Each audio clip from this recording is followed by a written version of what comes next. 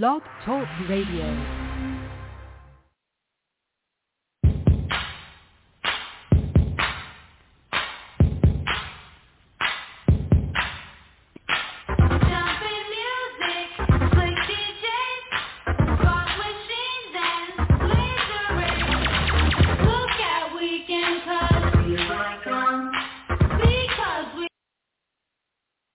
Hey, the weekend's here. It is Friday. Welcome to another edition of the No Huddle Show with Mike and Sam.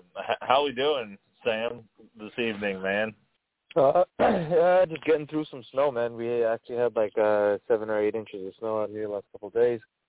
Roads have been like a mess. Obviously, nobody was prepared, even though they knew it was coming, as usual. Same here now. Yep. That's just, everywhere probably, I think. But yeah, besides that, can't complain. We have a cool weekend of some stuff coming up, so let's get into it. So I was fooled by the internet, man, and I hate admitting this, but I got played pretty good today. Actually, yesterday. I apologize. So, in lieu of having a producer and a team of people that usually do this shit for you, I've been trying to secure guests for our podcast. And I took a flyer on Hugh Jackson, right? I was like, he's a pretty big name, but he's, I don't know. He's, he coached at Cincinnati for a long time offensive coordinator, head coach of Cleveland Browns. Now he's the head coach at Grambling, and now he's been involved in this class action lawsuit that we'll get to in a minute that Brian Flores is bringing on. So I thought, hey, maybe he can come on for like 6 minutes, right? We'll just kind of discuss class action lawsuit. We didn't need a ton of time. And he rejected, right? Like he just kind of said, no, it's not really something that I'm interested in. And then I got a Twitter response from somebody else. And they're like, oh, I'll do the show. And I was like, oh, okay. I thought it, and I took a quick look. I was like, oh, Hugh Jackson changed his mind. He's going to do the show. Was it an imposter? It was somebody by the name of Huge Jackson. Dude, It was a burgeoning amateur porn star, and that's not really the market that we're looking to corner. Right. It does not really have anything to do with our show. And so I was going back and forth with Huge Jackson, like, oh, well, yeah, that's great. What time do you want to call in? And then I slowly started to realize that I was not talking to Hugh Jackson, and so I was definitely bamboozled for a little while. That's hilarious. Big error on my part. Although maybe we can have Hugh Jackson on if we ever decide to do our porn star prognosticator segment that we've discussed before. Right. Anyways, so no Hugh Jackson on the show. I was super pumped. Glad I didn't really promote it too much because I would be looking like an idiot. So, anyways, getting to this lawsuit, man, that Brian Flores levied earlier this week. I get why he's doing it. The Rooney Rule is kind of like a just for show thing where you bring in black coaches to interview for jobs knowing full well that you're not going to hire them, that you already got the guy you want, but to interview a minority candidate. So here we go. Let's do this. Let me ask you, what year was that implemented? The Rooney Rule, and this is where it would be great if we had a producer, but let's see. When I want to say this was like early 2000s, 2003. Okay. So in sports in general, we have a fairly large problem with minority ownership, minority general managers, but the NBA really seems to be the one league where we don't have a problem with that. There's lots of minority coaches. There's several minority GMs. No, there's still an issue because some of these minority coaches are not – yes, they're getting chances, but they're getting chances to do sometimes, they're not given the ability that, okay, look, it's a really unfair comparison, but like Alvin Gentry, right? He probably won't be able to make roster changes like he wants to because his GM will kind of block that. Okay. Whereas you have like a Rick Carlisle. Different story because he's won a ring and the whole nine. He's been around the league for a long time, blah, blah, blah. But Rick Carlisle will have a say in it could be this year, like the year that he went to Indiana, and that's the sad part. There still is an invisible line in the NBA, but it's so blurred because there's been successful minority coaches. There have been successful minority assistant coaches. Littered. I'm talking like 70s onwards. In the NBA. So in the NFL, in this class action lawsuit, he's basically saying, I think the Rooney Rule's a sham. I don't want this to, this. It's not doing anything. And then he's also alleging that the Giants, because of text messages from Bill Belichick sent to the wrong number, that the Giants already had their guy hired before they were even able to interview Flores. No. So what they're saying is that Bill Belichick texted Brian Flores, and he kind of blew the doors open on the whole thing. Right. Yeah. But it was his plan all along. He's going to take care of the NFC and the AFC. It's Belichick. And then he said that Elway was drunk, and disheveled for his interview with the Broncos at times. And the thing is, the NFL is such a machine. I unfortunately don't see this going Flores' way, unless there's a lot of hard evidence. And the problem is Flores is a great coach. He's a phenomenal coach.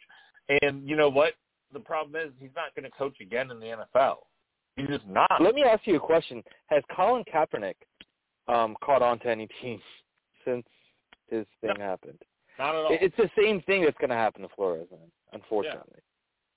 And Colin Kaepernick would have those little shitty workouts with racism. But I'll be honest with you. Let's go back to, because he's been out of the league now maybe 3 years, I think now.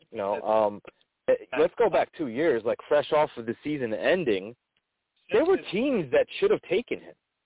And the last time he played was 2016. Yeah, 4 years. About to be 5 years. Sorry, take that back. Yeah. And so stats were in his very last season as a partial starter. He started 11 games in 2016. The Niners were awful. That was under Chip Kelly.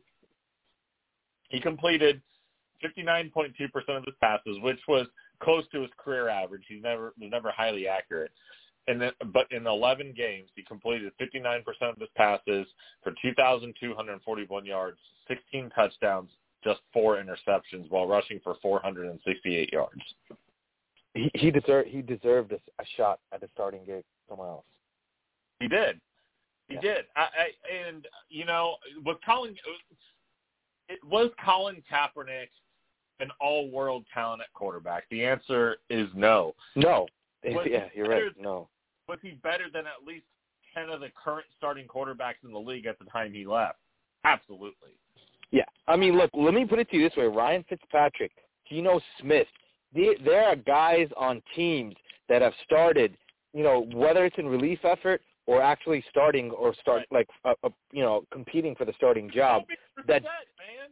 My God. Ridiculous. You look at the situation in Houston, man, right behind Watson, they have nobody. Yeah, they have nobody. Literally nobody. They had Tyrod this year.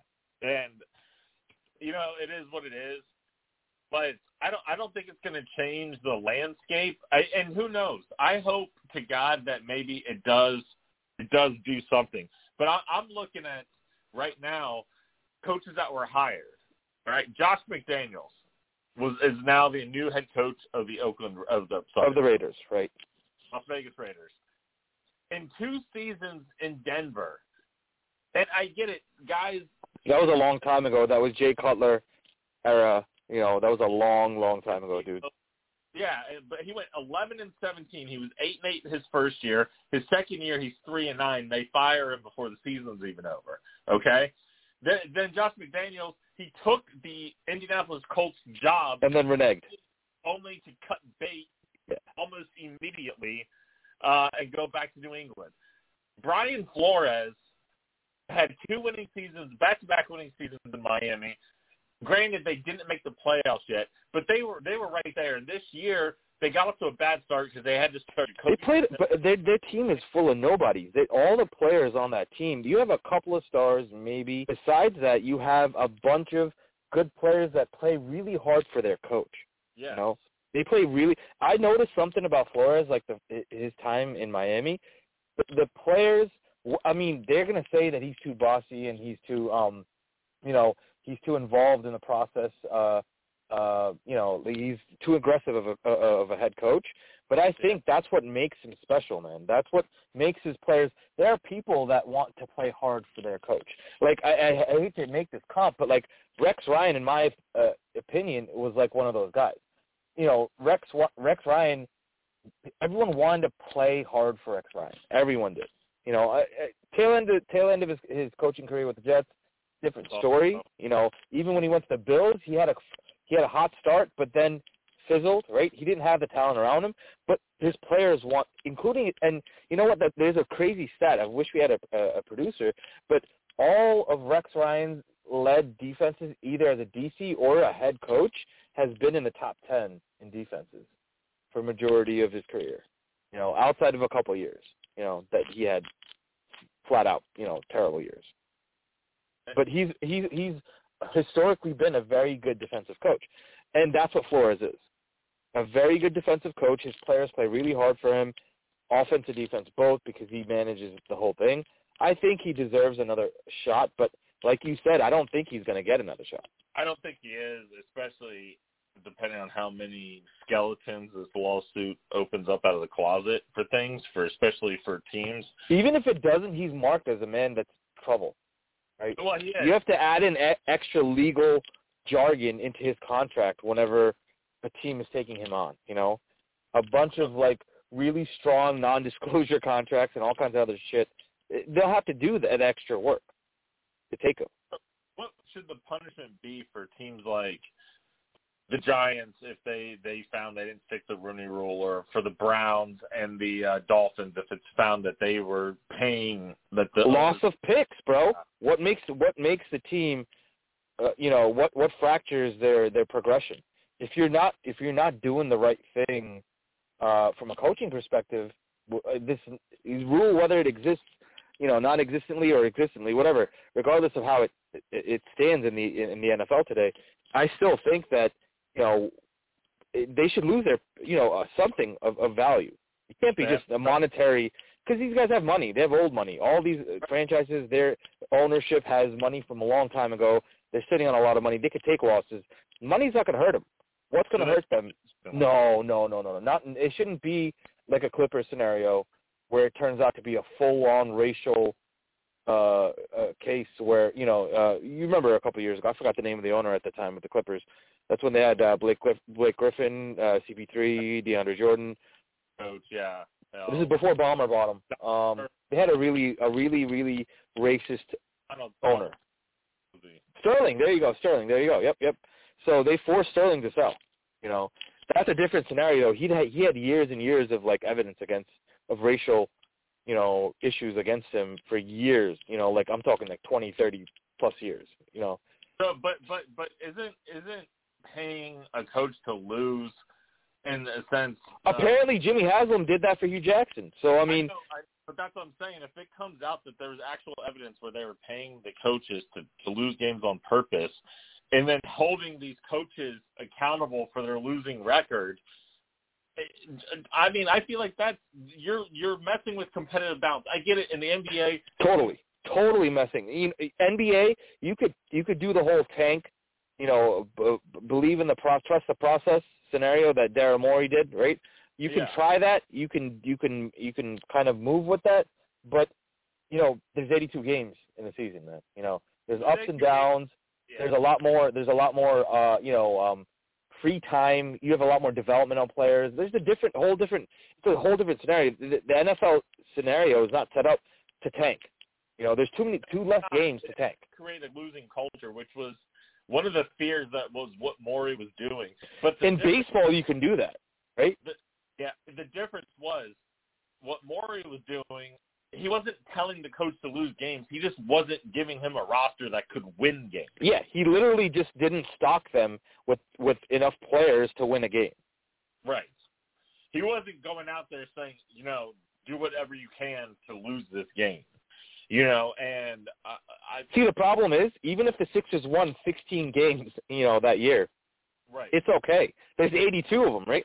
Volume of games matters in this scenario. It does. It does. So you can't tell a coach to go 0-16, and go for the number one pick the next year. It's not going to do you any good. You've just created a losing culture. That's all you've done. Exactly. And when you create that losing culture, it's hard to right the ship. Yeah. Whereas in basketball, if you can create a losing culture for the season to tank, then you can do all kinds of free agency, off-season moves, pay players, don't pay them a lot, bring a star on board. There's a lot of different things an NBA franchise can do after one losing season than an NFL franchise can. So let's talk real quick then about the current coaches who are hired. Let's start. So I think Josh is a really good pick for the Raiders. I like that pick a lot. I like that pick a lot. I like that move for the Raiders. Live on air here. Let's see who has to redeem themselves on freezing cold takes later. I'm going to go out on a limb, and I'm going to say that Josh McDaniels will fail to win 8 games. They made it to playoffs with an interim coach this year. They have one more year. They can hold on to Derek Carr for one more year. You don't think it's possible? I think it's possible. No, Josh McDaniels is an arrogant coach. He's an arrogant guy. You don't think he's changed his ways, though, after learning and being around Bill Belichick for all these years? You don't think that he's changed? Or you think he's walking into the Raiders saying, hey, I want to build a Bill Belichick type of system here, allow the arrogance, because that's what Bill Belichick did. He proved it first, and then he was just like, now I'm going to be openly arrogant. Whoever, the owner, the GM, they can all come and lick my nuts because I'm winning Super Bowls here, so you got to just let me do as I do. So I think Josh McDaniels is going to go in with that chip saying you have to give me full access, full ability to make decisions. I don't want the GM coming in and messing up anything. I don't want the owner in my ear. I'm sure that's all part of it. And I think that's what will make him possibly, productive and good, successful as a coach. Here's the thing. Can you name me 3 head coaches off the Bill Belichick tree who have been wildly successful? None. No, I can't. I mean, Mike Vrabel is the closest I can say as successful.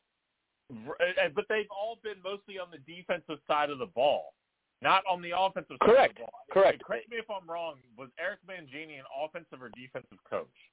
He was a defensive. Okay. Mangini wasn't great. He was okay for 2 years, but he wasn't very good. Charlie Weiss, Romeo Crennel, we know that. Bill O'Brien was solid in Houston. He started to struggle when they gave him the keys to the Ferrari instead of just letting him be the valet. When they gave him ownership and made him GM. They made him acting GM. That's when he made all those blunders. Yeah, he made a lot. And he trading for David Johnson, all that crap. He was solid as a head coach. He was not. But then Flores was on track. Flores came from the Belichick tree. He was on track to be very good, and unfortunately didn't get a chance. But so what grade are you giving Josh McDaniels? What would you give it? Would you A, B, C? What? I would give it a solid B+, man. Okay, I'm going with the C- there. I think that, and the reason why I give it that is because I believe that the Raiders now are they're in a very high position place as an organization to say, hey, listen, even with everything that happened with John Gruden and everything that happened with Antonio Brown and everything else that happened this season, right? As an organization, they're able to withstand that. And I think the curve on grabbing an offensive-minded coach, it might work out in their favor. Who knows? They have a good defense. The Raiders actually have a decent defense. They're not bad. They could get better. They could definitely get better, but they're not bad. You know, they're not bottom of the barrel bad. But you know, on the offensive side, they struggled a lot this year. Where they had weapons and they could have used them in the right ways, they really didn't. All right, what do you think of Doug Peterson at Jacksonville? C-. Wow. Okay, then. Well, our show went on a little bit, well, when I say our show, it's because it was under our Twitter account, but it was me that went on the rampage. But back in November, tagged Jacksonville Jaguars on a little rampage, and I said, you need to fire Urban Meyer. You need to hire Byron Leftwich as your head coach. He you know, he's a local hero. He was drafted by the Jaguars. He's a young coach, great X and O's understandings, calls the plays. Tom Brady listens to him. Former quarterback, so he knows how to kind of run the offense, right? So that's the biggest play that comes in. You have a young team. Get a young coach that grows with them. But no, Jacksonville, Byron Leftwich withdraws. He says he's like, no, I'm not going down there anymore. They burn that bridge, and they hired Doug Peterson. But Doug Peterson has a Super Bowl ring. He's got a Super Bowl. Yeah, Super Bowl ring with Frank Reich orchestrating that offense, though. You know. So true, but a lot of asterisks, man. For as a head coach.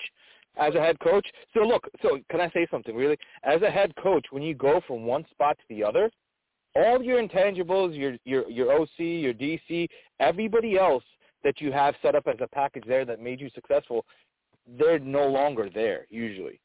If they've done really well for themselves, they're moving on to different positions. If not, the coaches often drag like college at times, right? When you go from one team to the other, you'll pull some of your OC, your strength and conditioning coaches or whatever the crap. You pull them to the other, you know, organization.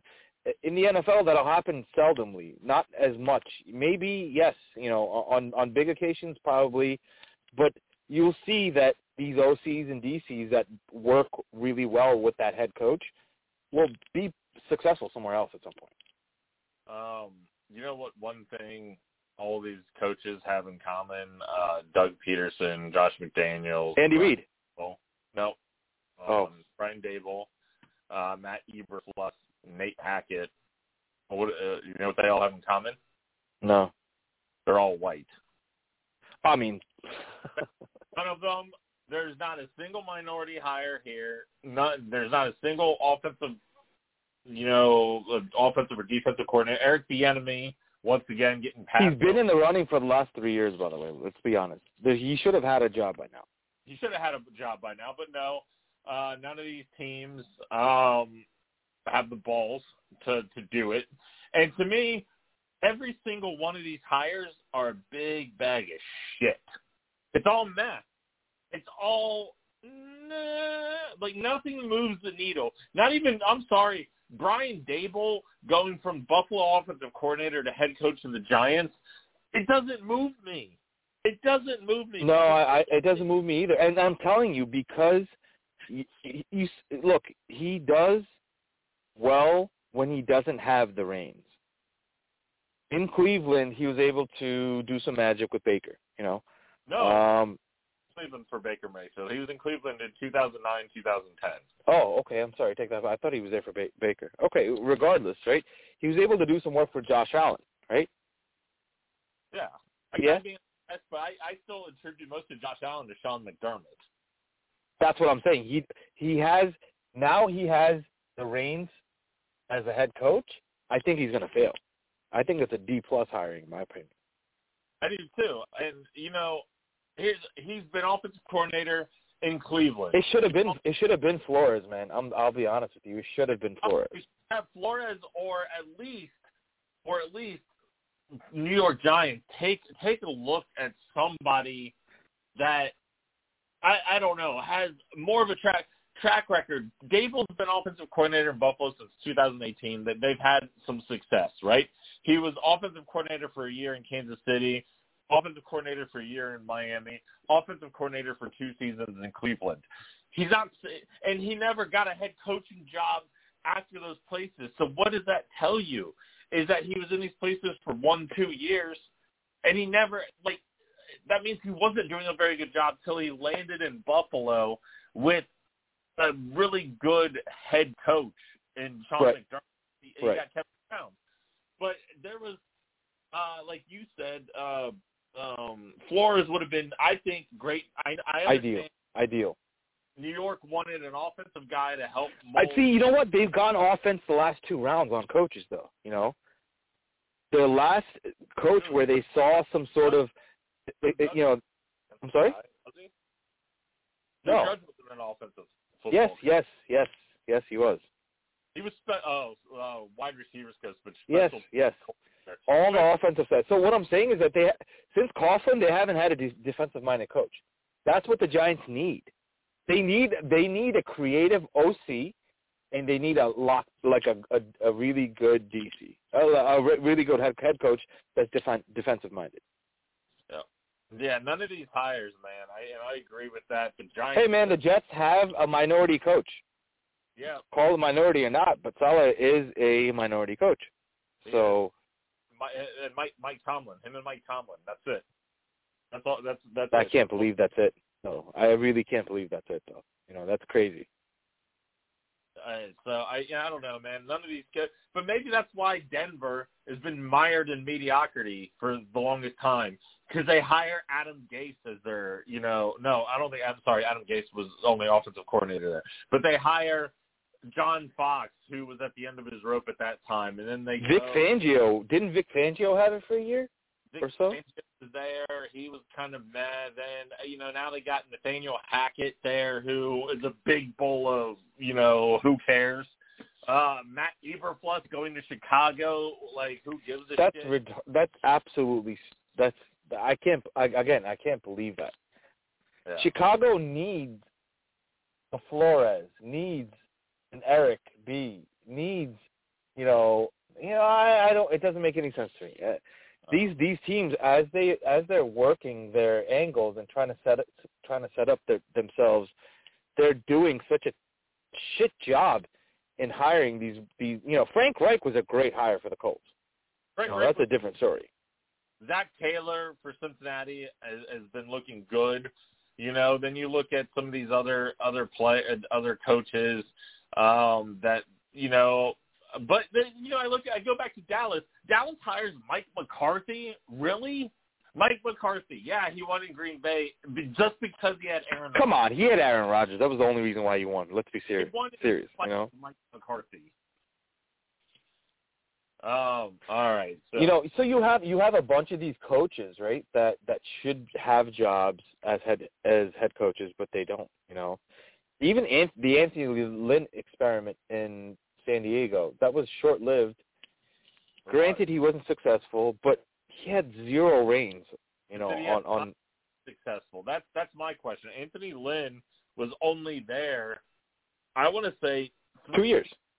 3 seasons. Oh, sorry, 3 seasons. Okay, yeah. He was I'm sorry. He was there for 4 whole seasons, and he had a 12-4 season, a 9-7 season. After the 12-4 season, though, they went 5-11 and 7-9. So he had 4 seasons, 2 losing seasons back to back after a 12-4 team after a 12-4 season. So, okay, that one I'm not. But come on, man. You have some success, and then you have some bad years, but you're not willing to move forward. Look, the direction that they went in obviously benefited them because they're still doing okay, I guess. They have rising talent, but still not making the playoffs. Huh? So they're still not making the playoffs. Correct, exactly. That's what I'm saying. How much better are you doing without Anthony Lynn is my question. Yeah. Well, we all saw what happened to Detroit after they fired Jim Caldwell. So. Yeah, that was absolutely ridiculous. I couldn't believe that. All right, we got to move on now. We got 30 minutes that we've killed with that. We're going to go on to our second segment here. Major League Baseball, not Major League Baseball, ESPN released their top 100 Major League Baseball players of all time. I don't know. Who's missing? What's that? Who's missing? Let me ask you that. It's not so much to me about who's missing, because there's not really a lot of guys that I'm like, oh, that's a travesty that they're not on there. It's more of, hey, this person is a lot lower or a lot higher than they should be. Okay, so positioning of the 100 players. Yeah, because like if you talk about some of the guys that were taken off, they don't have Mookie Betts in the top 100. I'm okay with that, honestly. Like Betts is great, but and they don't have Andrew Jones on there, which I'm also okay with. No, that's bullshit. Andrew Jones needs to belong on that list, man. What do you mean? No, man. Not comparatively. Not when you only have 100 players. Andrew Jones is not one of the top 100 baseball players of all time. Are you kidding me? No. I'm sorry. I thought you were going by arrows or something like that. No. Top 100 of all time. All time. So that means Babe Ruth is on this list, Christy Mathewson, Honus Wagner, Ty Cobb, as well as guys like Mike Trout and so on and so forth. So let me tell you where I have some of the biggest gripes. Let me ask you one question real quick. Where is Ken Griffey Jr. on this list? Ken Griffey Jr. is number 13. Okay. On this list. And I'm okay with that because his career post-Seattle was filled with injuries and he was never really the same player as he was in Seattle from, 1990 to 1998. I have a big problem with them having number one baseball player of all time, Babe Ruth. And people are going to be like, well, why do you have a problem with that? Babe Ruth, he's an all-time great. He had the home run record. He had this, that. He was a pitcher. He could do everything. Yeah, he hit 714 home runs. He has a lifetime career average of 342, a lifetime WAR of 162. He played in an era where they did not have black players, and they didn't have Hispanic players he had to go up against. Babe Ruth, more home runs by himself than a lot of Major League Baseball teams hit as a team during that time. Yeah, that's your age-old qualm with everyone that goes to compare stats. Like Bill Russell's 11 rings don't really count because there was a point where he won a ring when there were like 18 teams in the league or some shit like that. Oh, there was a time where he won 7 of his 11 rings, where he only had to win one series before getting to the finals. Huh. Okay, there you go. So you have a lot less competition. Yeah. Where that's across the board, in every sport, right? So I agree with you, absolutely. Babe Ruth should not belong on the number one list, 100%. You got to go, in my opinion, you have to go post-merger of, like, major leagues of all sorts. Like, how the NFL had, like, the AFL and, the NBA had the ABA. Post-merger of, like, all talent that's accrued. And if it happens to be, like, a racial thing at a racial moment where they start now making everything segregated, then so be it. Tends to be the scenario. But you're looking at your talent pool is now spread out where you have covered the best players of all these other leagues that are now combined into one. To me, you know who I'm putting as my number one baseball player of all time, and he's ranked number 2, but I bump him up over over Babe Ruth, Willie Mays. Yeah, I could see that. I could totally see that. I could see why. Listen to this. He not only hit 3,283 hits, he also had 660 home runs. But what's even more remarkable, 2-time MVP, 24-time All-Star. 24 All-Star appearances. And he was a 12-time. So that means if he started in his 20s he would have been well into his 40s. Yeah, he made his professional debut in 1948 for the Birmingham Black Barons, which is part of the Negro Leagues. He made his Major League Baseball debut in 1951 for the New York Giants. He was born in 1931, so he was 20 years old. Yeah, that means he played till 44 at an all-star level. That's insane. Insane, and he had 12 Gold Gloves.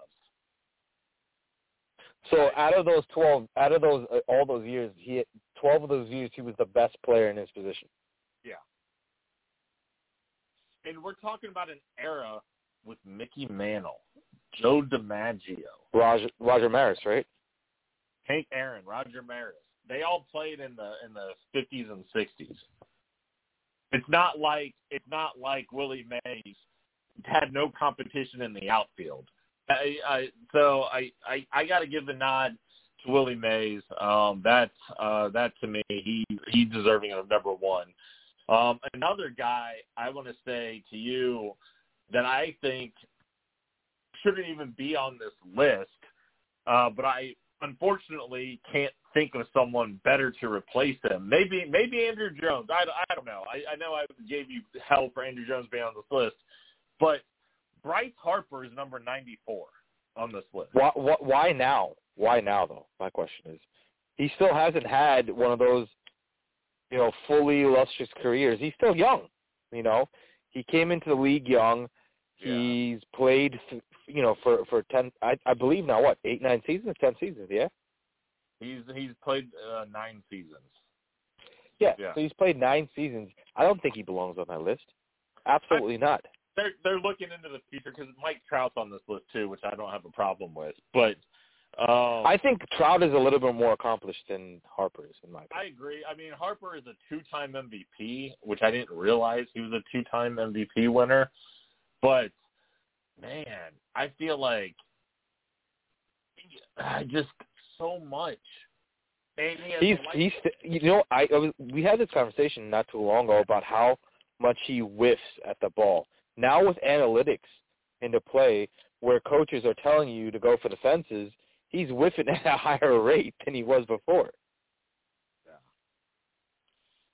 Yeah. And then here's the last thing before we kind of have to move on. But there was a lot on this list I disagreed with. But the last one I'll say that really disappointed me with how low this person was Ivan Rodriguez at number 90. That's way too low. He's like top 5 in his position for the entire all time. Yes, yeah. Pudge he's got to be in like the 70s or 60s at least, right? I had him at least in the 60s. I mean, this man was a 14-time All-Star. He won a World Series championship. He was a 1-time MVP. He won 13 Gold Gloves, and he hit almost 3,000 hits and 311 home runs. But, like, his position, like, where he batted in the order, I remember when Pudge, played, like, he was purely there to back up that offense, right? So, that offense had already had the star power and the firepower that it needed. Whatever Pudge did, it was the extra intangibles that made it work. I absolutely agree with you. He deserves to be higher up in that list, for sure. And then, let me see, there was one last one, I'll tell you, that I thought this person was a little bit too low, in my opinion. Here we go. Sandy Koufax, number 32. So, like, I sorry to interrupt you. I would say about 50 to 60% of pitchers, when they look at their top of the goal, he belongs somewhere in the top 3, top 5, right? In his position as a pitcher, right? I think if you aspire to be him, you're looking to be greatness. I think the problem with Koufax is he had such a short career. He only played for 11 seasons. But in those 11 seasons, he was a 7-time All-Star, 4-time World Series champion, MVP, 3-time Cy Young Award winner. That that means in his career he's winning that's crazy. That's absolutely nuts. In 11 seasons. He won the Cy Young 3 times in 11 seasons? Yes, and he won 100. He won 100. Did he win back-to-back Cy Youngs by any chance? Let me see the years on the Cy Youngs. 63, 65, 66. So, yes, then 65. Yeah. Oh, yes. See, back-to-back Cy Youngs are really hard, in my opinion. It is. And then this man, in 11 seasons, won 165 games, had a career ERA of 2.76, and 137 complete games. So out of his 165 wins, you had 137 complete games, 40 shutouts. So, he also played in the era where the pitcher was expected to pitch past 7 innings, right? Yes. 6 innings, 5.5, Yeah. Pitcher is expected to go 8, 9, maybe even, if you have to, because there's no one there. You turn around and look at the bullpen, there's absolutely nobody there. The catcher's warming up. The backup catcher's warming up. So, yeah, he did what I think he should be higher than 32, man. Yeah. I think I know that he didn't have a long career, but in that time he was there, he was dominant. Imagine playing. And they won, right? He won 4 rings, right? Yeah, 4 championships, and of those 4 championships, he was a 2-time World Series MVP. Oh, so he basically won them two World Series, 2 out of the 4. 50% of the World Series was won based on him alone. All right, man. So we don't have a lot of time left, but it's our Friday staple. What do you got for the Chronic Corner today? Are we hitting up a little Cypress Hill now? You got a little something for the Chronic Corner? You know what? We're gonna do a pause on the Chronic Corner and move it to next Friday because I got something big planned. I think I got a couple of sponsors for our show, so I think I could. We're looking to have 2 large cannabis companies out here in Michigan. One of them owned by Al Harrington, of the ex-NBA player. I'm working some angles. You know me. I'm almost working those angles. So I'm trying to make that happen and see if we can get some sponsorship. But it just allows us to beef up our next Friday show with a little bit more. It doesn't mean that you can't play a quick little clip of Cypress Hill, man. It's Friday night. You could go ahead and play a 10, 15-second clip of some hits from the bong, man. All right, well, I'll go ahead and hit it up.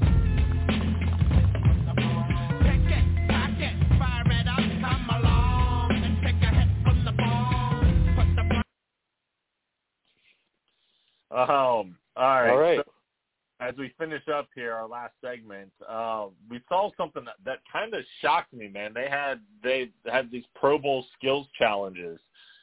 I saw some of it too. I knew. You know what? I know a lot of compulsive gamblers. Being from New Jersey, I know a lot of gamblers that bet on some of these skills challenges. That's ridiculous, in my opinion. But go ahead. Start with some analysis because I'd love to hear what you say. Person, the linebacker, beat Tyreek Hill in the 40-yard dash.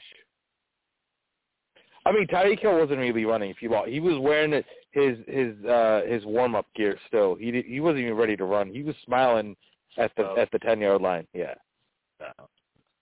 I mean, regardless, a linebacker who's 250 pounds still beat Tyreek Hill. I don't think that's news at all. Like I said, if you go back and look at it, Micah ran a 4.3 40, and Tyreek Hill ran a 4.29.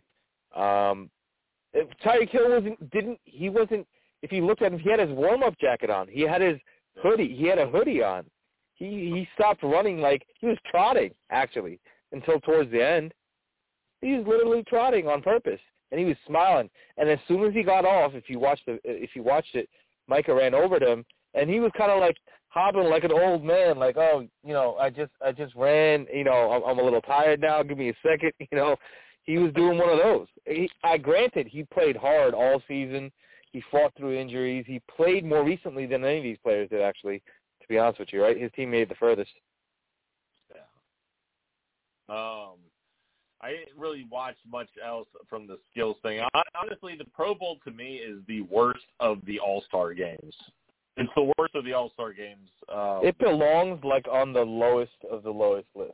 It literally only gets views because people are dying for some football at this point. You know, Season's done. You're literally gasping for breath, and you're looking for some sort of life in any sort of football, and the Pro Bowl really isn't it. It's like methadone for football fans. It literally gives you just enough to keep going. I mean, obviously I think NBA All-Star Weekend takes the cake as the best. It does. And the stars make it fun. That's the whole reason why the All-Star game itself is super fun. 3-point contest, fun, Dunk contest has gotten worse over the years. They got a bunch of no-namers. This year they got Obi Toppin and somebody else, but I don't even know who they got. But I want to see. I've been wanting to see Russell Westbrook in a slam dunk competition since he's been at OKC. And Russell Westbrook's response is, I only dunk in game. Yeah, I know. We wanted LeBron James in a dunk. Never. We've seen Michael Jordan in back-to-back dunk. We've seen Kobe Bryant win a dunk competition. We've never seen, and it's too late. LeBron should not enter the dunk competition now. No. There's no way in hell he should. And if there's an agent that tells him, Rich Paul, if you listen to this, definitely don't do that. You're way out of your pay scale to do that. LeBron will get the worst publicity in his life if he tries out for the dunk competition now. Here's the thing. The other reason why I think that the NFL can't really compete with these other All-Star games is, A, they do it before the Super Bowl. It's not like a mid-season thing like the NBA All-Star is, like the Major League Baseball All-Star game is. I love Major League Baseball. The Major League Baseball, I love it. Pretty fantastic. Yep. But home run derby, cap off on the net, and the All-Star game. Put that together. I think it's a great weekend, of sports. But the reason why the NFL can't compete is not all their star players play in this Pro Bowl, especially if you got guys going to the Super Bowl. They're not going to play in the Pro Bowl. Second thing is, it's still football at the end of the day. I know guys aren't trying to hit super hard, and it's not really it's more like a glorified practice, but you can still get hurt.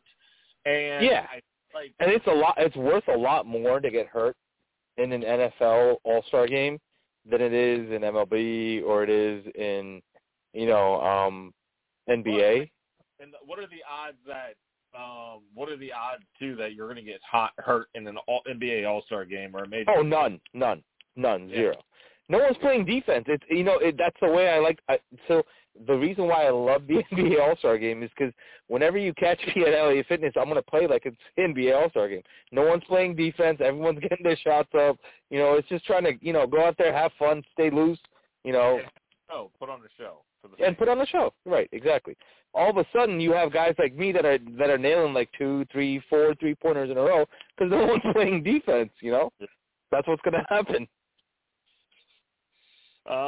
One thing I wanted to touch on, and this is a big reason why I don't take my sons to NFL football games, but there was an altercation after the Rams 49ers games. Now, I don't know the details. All I know is that this 49ers fan was put in a coma after getting into a fight in the parking lot, in one of the parking lots outside SoFi Stadium. So hold on. I'm going to go ahead and block you on that real quick and tell you something. You probably don't have anything to worry about because you have something called dad instinct. And if the game's over or you feel in a certain way, you just grab the kids and you're out, and it's not going to be you alone. There's a good chance, I might be there with my kids as well. But regardless, what I'm trying to say is that, those kind of scenarios happen with, single guys, or you get into a place like San Francisco, the Bay Area, bro. They're just rough out there, I'm going to go on air and tell you a quick little story. I almost got banned from MetLife Stadium for life. Yeah. So me and my boys, we used to go to home openers every year from like 2006 to 2011, 12. We went to every home opener. And we were at a home opener, and there was a guy that was a Bills fan, and we were playing the Giants that year, I think. Yeah, we were playing the Giants. It wasn't a home opener. I take that back. This was like week 4 or something like that. Whatever. We were playing the Giants, and there was a Bills fan there that was rooting on the Giants. And then the Jets won, obviously, right? And we were talking, all my boys were talking shit.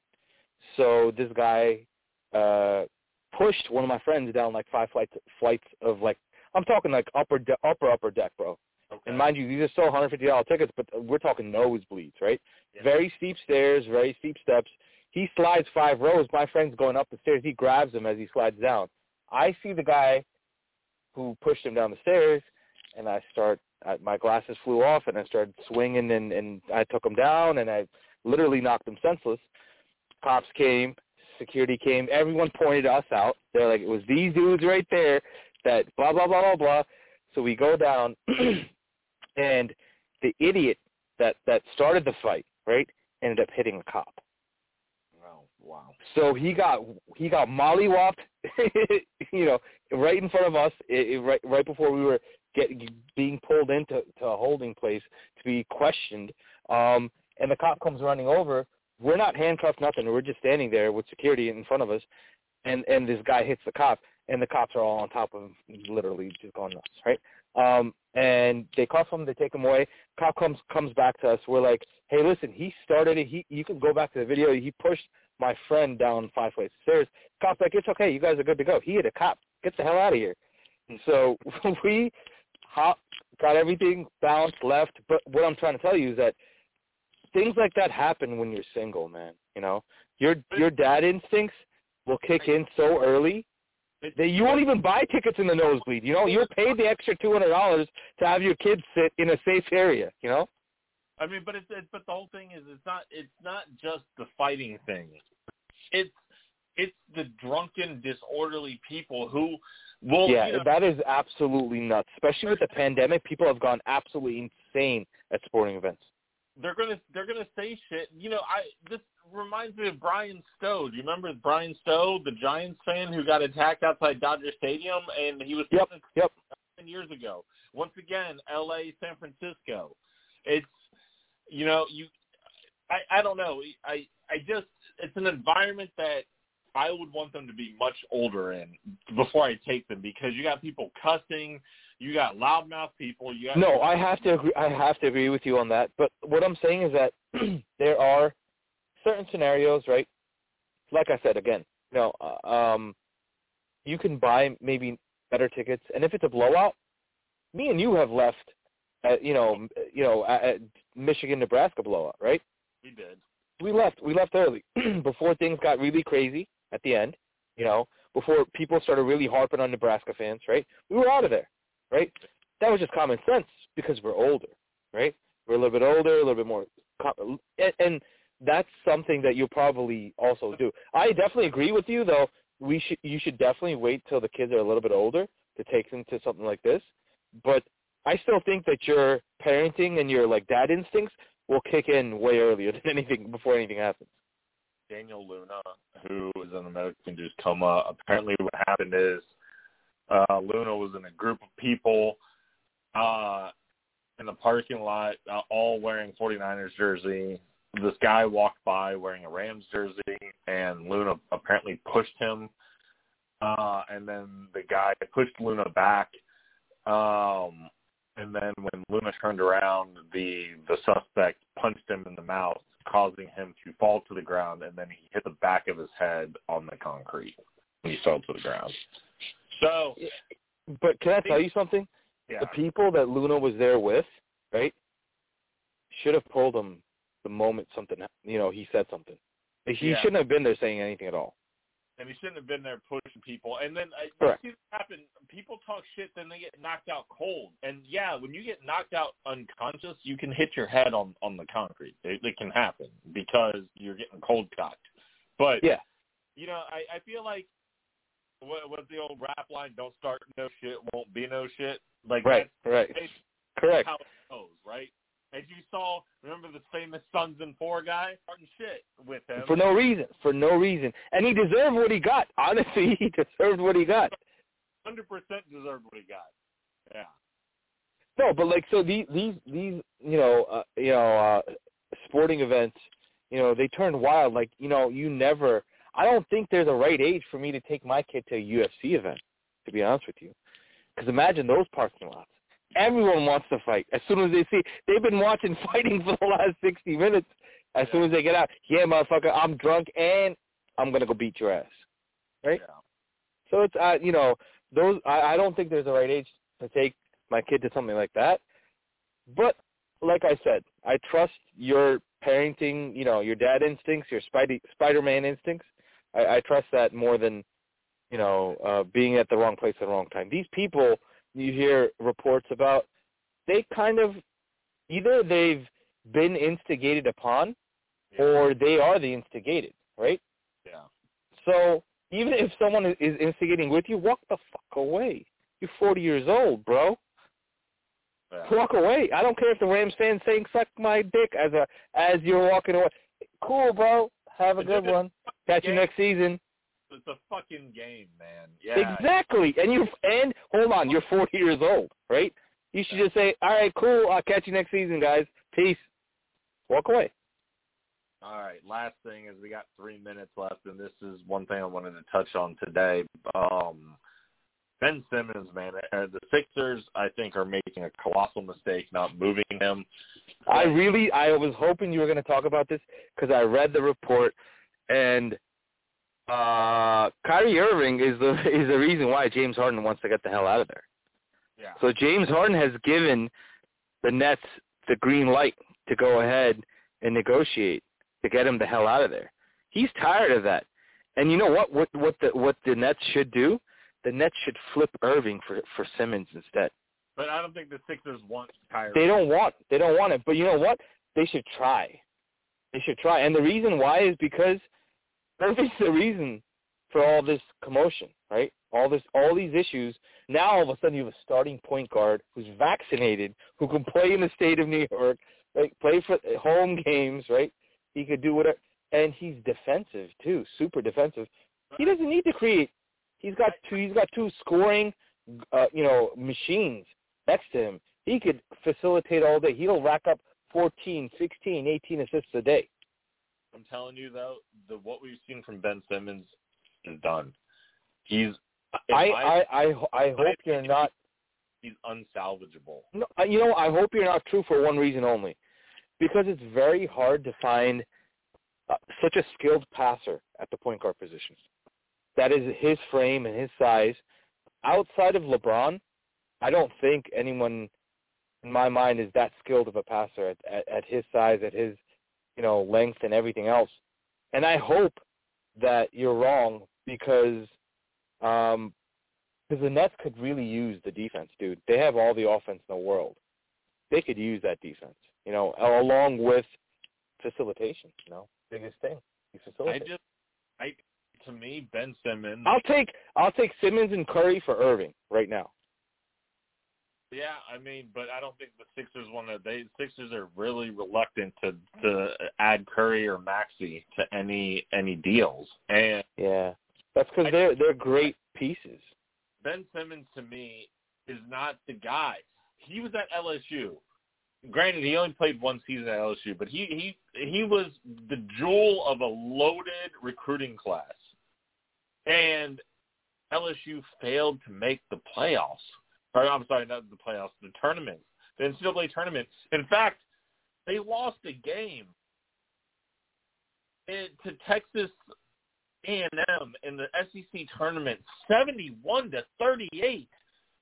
And, you see these guys that are really good that, yeah, they might not win national titles, but they're at least taking their team to the tournament. Kevin Durant took Texas to the tournament. Joel Embiid had Kansas 15. I don't know. Ben Simmons, he's not the guy, and I think his head. I would not get rid of Harden for Simmons, but I would totally get rid of Irving for Simmons. I in a heartbeat. Because you automatically have a player that can play versus a player that can only play half the games. And even if you make it to the you'll make it to the playoffs. Even if you make it deep into the playoffs, you can only play half the games, my friend. Yeah. So good luck. Hope for a Game 7 every series moving forward. Hope for a Game 7 because that, hopefully that Game 7 is not at home. You're screwed.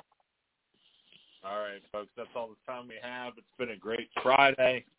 We will be back at it Monday next. Hey, real quick, we're gonna run the show in another 2 minutes. How has our stats been lately? That's a good question. We'll run it a couple of extra minutes. No problem. The fans can understand. Yeah, I looked at it earlier, and I'd seen that our last show that we did on Monday had 7 live listeners. Blog Talk Radio, we had 32 downloads, and on Amazon, it looks like that show hit 500 downloads. Awesome. Sweet. So down a little bit from where we were, but that's okay. Our top listeners by country is obviously United States number 1, but Japan was 6% of the Heyo. And Canada 4%. Awesome. So, much love out to our Japanese and Canadian listeners. But yeah, doing better. We are looking to grow more and more. But we'll be back Monday. It's Super Bowl week starting Monday. We'll have a ton of Super Bowl coverage. We'll have a lot more. I'm sure there'll be a lot more stories breaking that we'll discuss along some other things. So including best Super Bowl food. So we'll get into that. All right. I like that. All right. All right. It's going to take us out. Enjoy the rest of your Friday night. Thanks guys.